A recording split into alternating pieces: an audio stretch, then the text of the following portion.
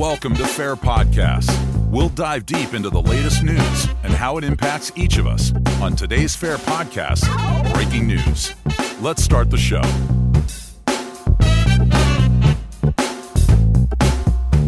Bombing in Manchester. How can the media miss the connection between that and Trump's executive order?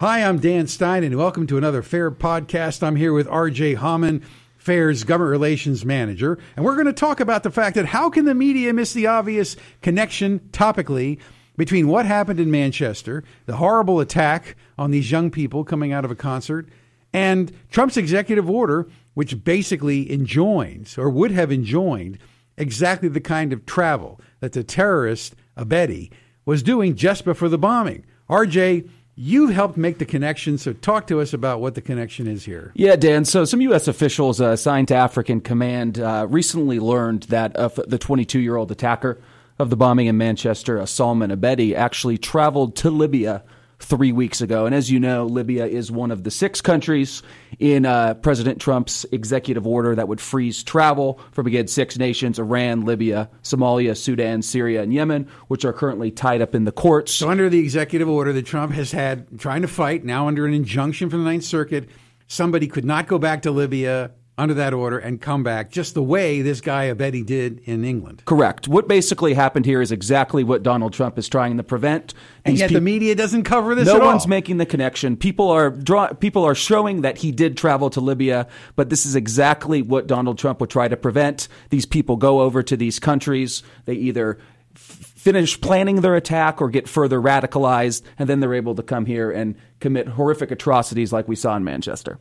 And how can it be that the media don't cover this? I mean, is the administration pointing it out yet? They have not. I mean, of course, what Donald Trump is trying to do through his executive order, it is rooted in statute. He has the authority to do it. He is thwarted by some activist judges right now, but we are clearly seeing that when the president cannot exercise his authority over immigration law and who comes into this country, people can get hurt, just what happened in Manchester. All right, so then the question becomes, if it happens here, we know that Theresa May, Prime Minister in England, has said, high security, possibility of another major attack like this.